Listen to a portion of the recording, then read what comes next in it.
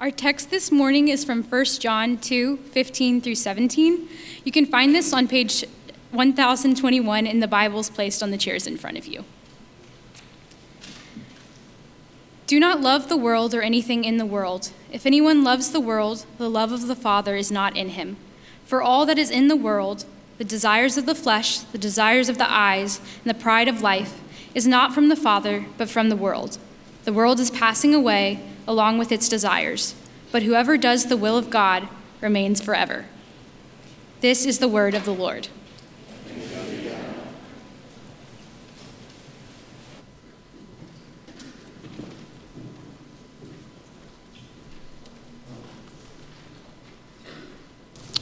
You've got the idea. You may be seated.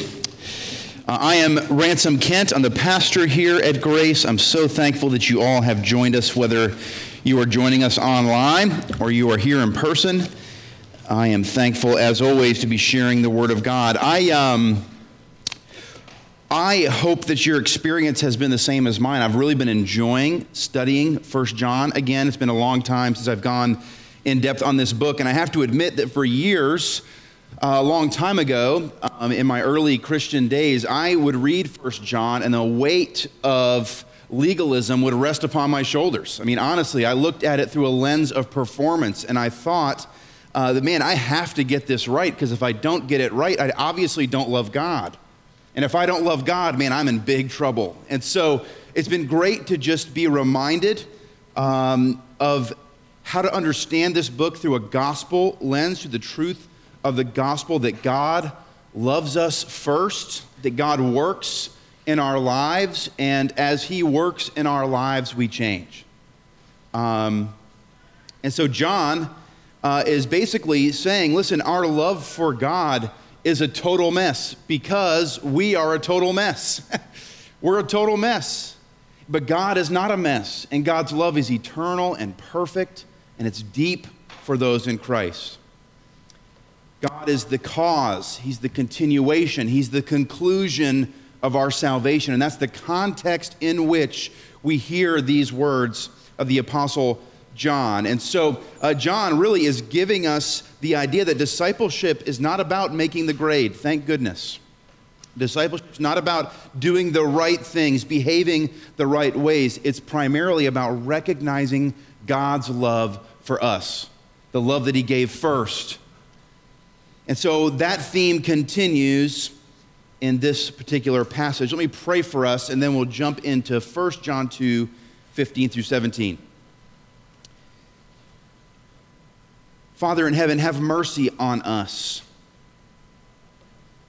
Bring the peace of your Spirit here this morning. Speak to our hearts.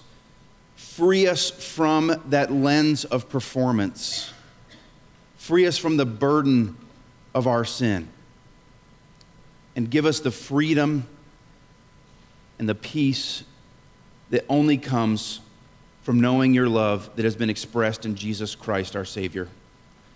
I pray all these things in the name of Jesus. Amen. Okay, a quick quiz. You're Presbyterians, you need permission. You can speak back on this one, all right? You can talk back. I've got some questions. Who wrote 1 John? Oh boy. That's what this rag is here for when I start feeling I'm not doing my job correctly. Who wrote 1 John? John, that's right. What else did John write? These are pretty easy questions.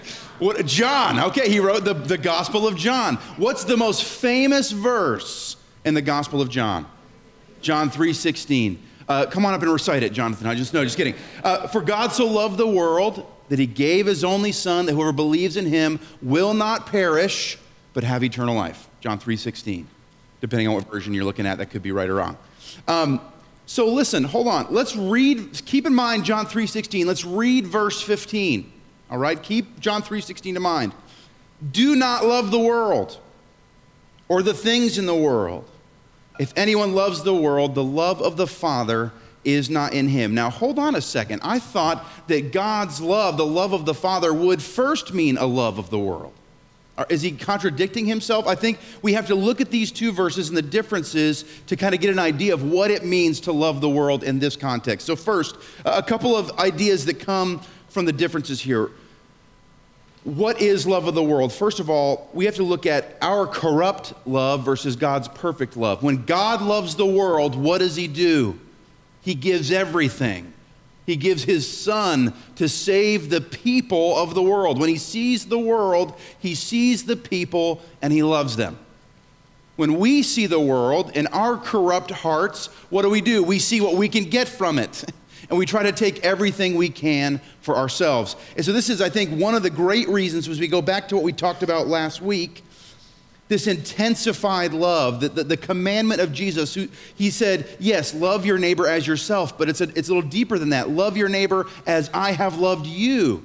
Because when we love, our kind of love, it ends up selfish. It ends up sinful. When we love the kind of love that God loves, it's a lot of love, we love the world and the people in it. So first of all, we have to understand that John is not talking about a being that loves perfectly. He's talking to people who love from a corrupt heart. So that's the first thing we have to understand. The second thing is, as he speaks about loving the world and the things of the world, he's not speaking of the people in the world. John would never say, stop loving the people in the world. What is he talking about? He's talking about the attitudes, the values, and the ideologies of the world. Attitudes, the values, and the ideology. So loving people, church, unfortunately, if you got excited this morning because you could stop loving people because of verse 15, that's off the table. Loving people as Christ has loved us is a non-negotiable for those in Christ. And so John's not interested in having us stop our love of people, but he is very interested in us being more than cautious in our dealings with the world. To the point where he might even say, listen, as we love people in the world, we have to watch ourselves. As we befriend the world, we have to watch ourselves, because what do we want to do? We are like sponges. We want to soak up the attitudes, the values, and the ideologies of the world. That's what he's saying in verse 15. And so let's talk about the attitudes, the values, and the ideologies of the world. Why are they so dangerous for us? If you look at verse 16, we get the idea that the attitudes, values, and ideologies of the world are basically bait for our sinful hearts. They're bait for our sinful hearts. Now he gives in verse 16, let me read it for us. For all that is in the world, the desires of the flesh, the desires of the eyes, and the pride of life is not from the Father, but is from the world. These things are, you could look at them as categories of sins. You could look at them as descriptions of sin, but I want to start with this idea that they are not new. They're not new. These types of sin are not new. Let's go all the way back to Adam and Eve. The first sin ever is recorded in Genesis 3:6. Listen with these categories in mind: the desires of the flesh, the desires of the eyes, and the pride of life. Listen to the sin of Adam and Eve. Genesis 3:6. So when the woman saw the tree was good for food, yum, yum, okay? Desires of the flesh. It doesn't say yum, yum in there. I wasn't reading the scripture at that point. And that it was a delight to the eyes. And the tree was to be desired to make one wise. She took of its fruit and ate. She also gave some to her husband who was with her, and he ate. Listen, sinful hearts have not changed. These things are still the things that draw us in when our flesh is active and we see the things of the world, their attitudes, their values, their idolatries. We're drawn in. We're drawn in. Our sinful hearts are inevitably ensnared in the attitudes, values, and ideologies of the world. And so we must be careful. I want us to take a few moments. We're going to tease out these three categories of sin. I want us to make sure that we understand exactly what they're saying. And so we're going to spend the next few moments just doing that.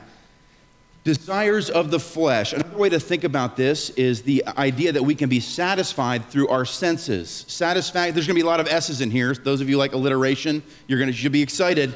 Satisfaction through senses. So it's looking for satisfaction in our experiences. There's a lot of different versions of this.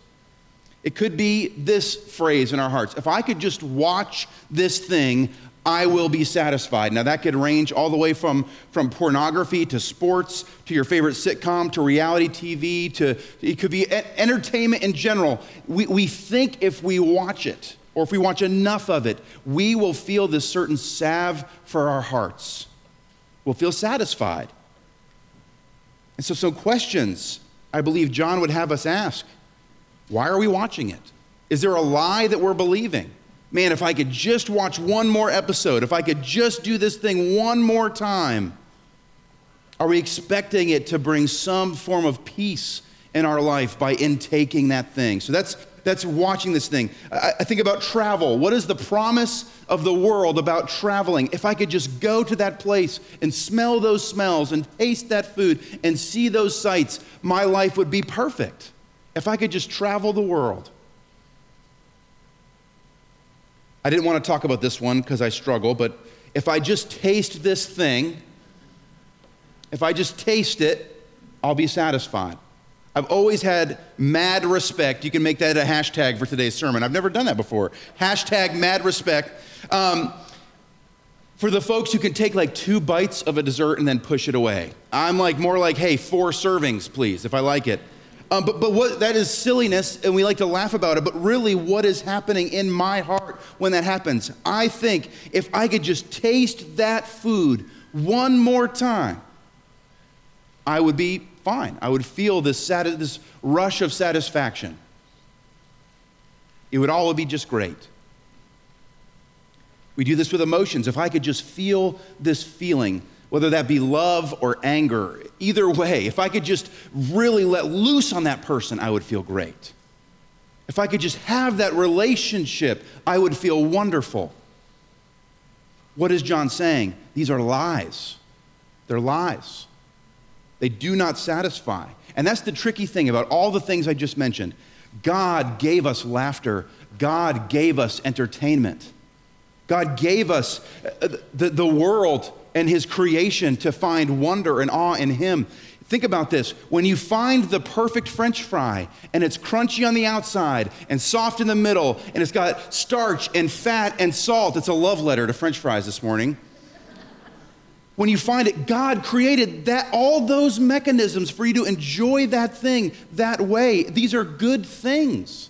Emotions are good things.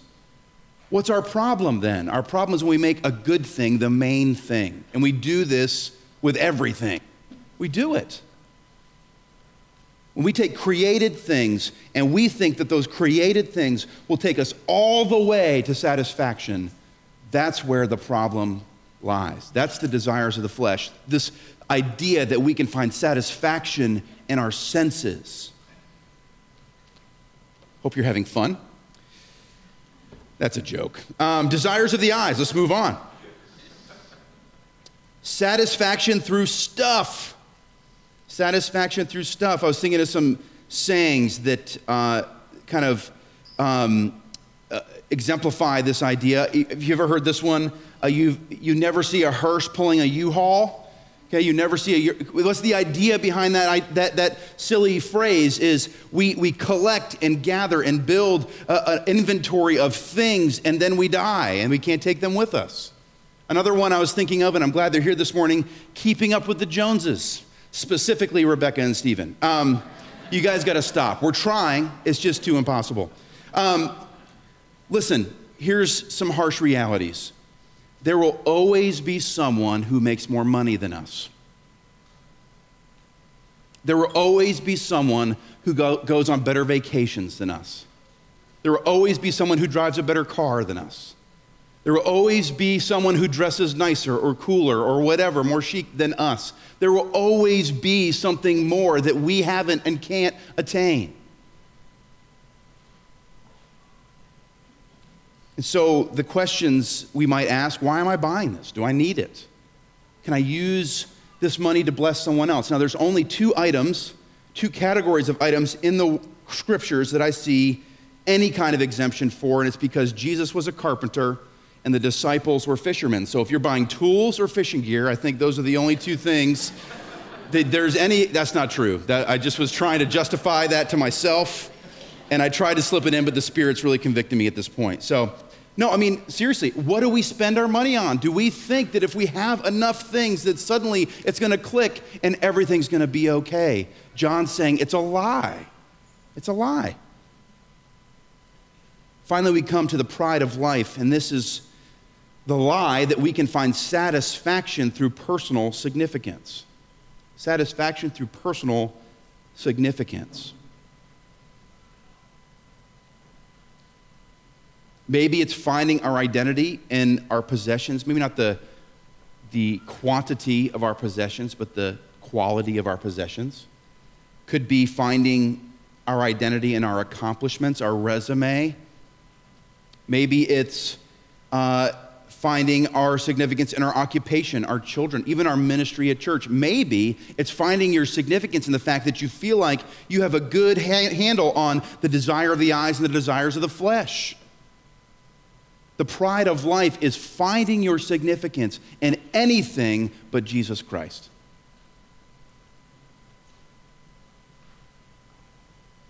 Sin has not changed. Sin was and is and will be a rejection of God's love, a rejection of God's grace, a rejection of God's provision, His truth. And John, I love this, he doesn't mince words. He exposes these things, these worldly promises for what they are in verse 17. And the world is passing away along with its desires. They're completely temporary. They don't last, even a little bit. I don't know if you're familiar with the law of diminishing returns. Investopedia, I looked it up, see if I could find a simple definition. It wasn't very simple, so let me explain it this way.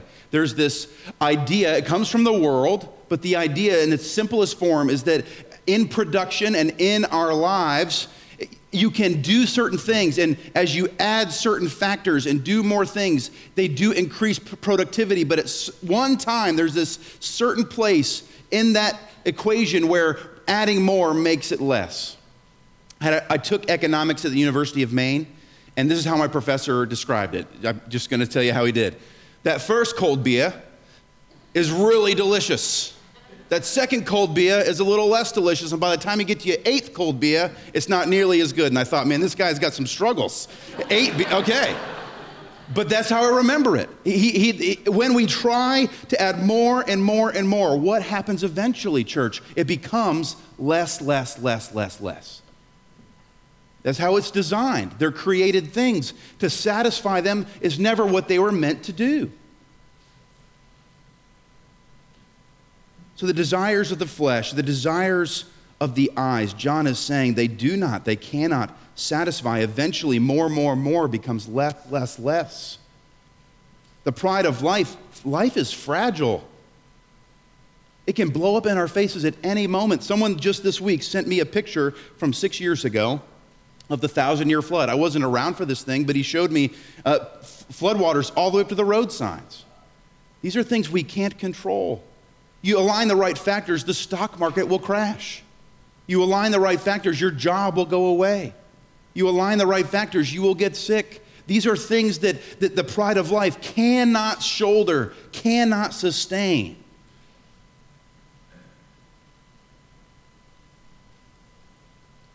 And so what is our alternative to all this unsatisfactory scrambling? Is there such a thing as permanent satisfaction? And John's answer is yes, and it's actually interwoven. The answer to that question is interwoven into 1 John 2, 15 through 17. His answer actually begins, I read it as the benediction last week, but there's a series of promises he makes in verses 12 through 14 to those who are in Christ. These are truths. They're not things we have to earn. They're things that God has given when we are in Christ. Here's what they are. Your sins are forgiven. You know him who is from the beginning.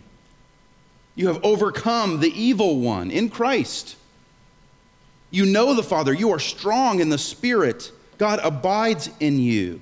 This is a strong reminder of the freedom and our ability in Christ. And God has just given those things to us for free. And it continues. Verse 15, he says it in a negative way, but we can see what he's actually saying. Do not love the world or the things in the world. If anyone loves the world, the love of the Father is not in him. But when you're in Christ, what is in you? The love of the Father. We have it already. He shows up before we do in the relationship, and he never leaves. We have the love of the Father, so we don't need to love the world. Verse 16, all that is in the world, the desires of the flesh, the desires of the eyes, the pride of life, they're not from the Father. but they're from the world. That means that God is a giver of things. He's a giver of good gifts. He provides for our needs. And in verse 17, the world is passing away along with its desires, but whoever does the will of God abides forever. Do you hear that? The Father is calling us into something, and it's not something that burns out like a flame. It's eternal. It's forever. He calls us into eternity. That's a big deal. And so this morning, what would John have us do? I think first, he would have us confess that we commit these sins. I do. The desires of the flesh, the desires of the eyes, the pride of life, all of these things are in my life. And so I'm exposed. That's what the light of God does. Remember, when we're drawn into the light of God, our sin is exposed. And what should we do? Hide in shame? No, we should respond to God in gratitude. Because what is he doing through passages like this? He's kindly, lovingly, gently showing us what is rotten and temporary in our lives, and he's replacing it with something that is rich and permanent. Isn't that glorious? Isn't that good news? That God would love us so much to show us that we are hoping in things that don't last than to give us something that truly does. And so it's a good reminder for me this morning that this passage is not about loving God more. It's not about loving God more. It's actually about recognizing his love for us that has been expressed through Jesus Christ. So, there is this thing, such as permanent satisfaction, and it's only found in one place: God's love as expressed in Jesus Christ. There is this thing, such as provision that we can't even imagine, and it's only found in one place: God's love as expressed in Jesus Christ. There is such a thing as personal significance. But guess where it comes from? Not inside of us, not in our accomplishments. It comes in the love of God as expressed in Jesus Christ. That's all the significance we need. There is such a thing as things that last, and it's only found in one place. Notice a pattern. God's love is expressed to us in Jesus Christ. So here's some questions. Are we supposed to obey God? Yes. Are we supposed to confess our sin? You betcha. Are we supposed to love our neighbor, including our neighbors in the world? Yes. Are we supposed to love one another? Yes. Thinking of the old song, are we supposed to be careful little eyes what we watch? Be careful little heart what we love? Be careful little feet where we go? Yes. All those things, yes. But those things only sprout from one place: our recognition of how much God loved us first. And guess where that is found? In Jesus Christ. There's only one place where the mess that is our love for God can be refined and find focus, and that is his love for us first. As we approach the Lord's table this morning, I think it's an appropriate time to allow our hearts to be challenged. Excuse me.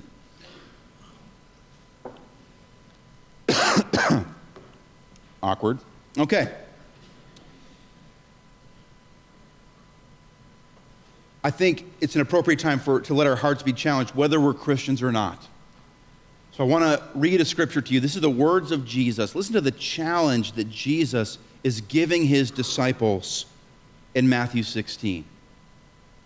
I'm going to read it nice and slowly. I want everybody to close your eyes and bow your heads. I just want you to let the words of Jesus soak in. Then Jesus told his disciples, "If anyone would come after me, let him deny himself and take up his cross and follow me. For whoever would save his life will lose it, but whoever loses his life for my sake will find it. For what will it profit a man if he gains the whole world and forfeits his soul? Or what shall a man give in return for his soul? You open your eyes. Christians, including myself this morning, are we allowing the Spirit to speak into our lives on this topic? We all struggle in these sins, do we not? And so as we hear the words of Jesus and we think about the words of Paul from 1 Corinthians 6, you are bought with a price. You do not belong to yourselves. The question is, are we denying ourselves? Are we denying ourselves as we follow Christ? Are we indulging in the senses and stuff and the pride of life? Or are we leaving all that behind because of what God has done for us and what He provides for us? The hint for you, the answer is no. The answer is no. And that's what this is for, to remind us of the cost that was paid for our souls. Jesus' broken body and His shed blood. He did it for us. And He calls us to follow. Not as a demand, but with arms open. This morning, I think it's a great opportunity for us to confess with gratitude what's been revealed to our hearts in this passage, and then pray to our Jesus, our Father, to break us from those things, and then come and eat this bread and drink this cup for the nourishment and the grace and the forgiveness that we so desperately need. For those of you who are here that are, maybe you don't consider yourself to be a Christian, I would ask the same question Jesus asked: is it worth your soul? Is it worth your soul? Jesus in His scriptures does not say to us, change and then we'll talk. He says, I loved you first. There is no rejection with me. Just come. Just come. It's free. If you think about it in a certain way, yes, it costs you everything, but you gain Jesus Christ. And in that sense, there's no question what the right answer is. And so if you're here this morning and you are struggling through that thought, I'd love nothing more than to talk to you. Steve and Katie will be up here. They'd love nothing more than to talk to you about it. We don't have to talk here. We can go to lunch, whatever you need. But is it worth your soul?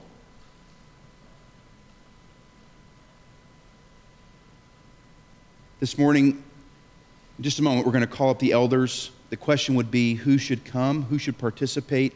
No one who comes forward is worthy of this.